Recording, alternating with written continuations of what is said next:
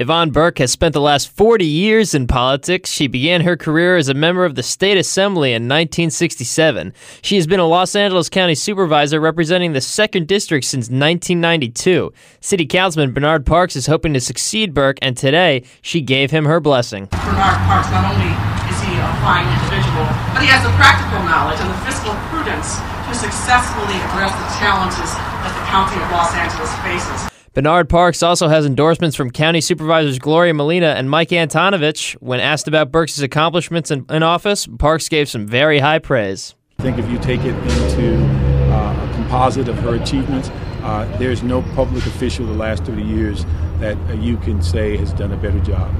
Parks is running against State Senator Mark Ridley Thomas. He's been endorsed by the Los Angeles County Federation of Labor. The Federation's Mary Gutierrez says she doesn't think Burke's endorsements will make a difference. We have over 100,000 union members in that district.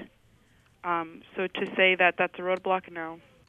The election to decide Burke's successor will be held on June 3rd. Brian Sika, Annenberg Radio News.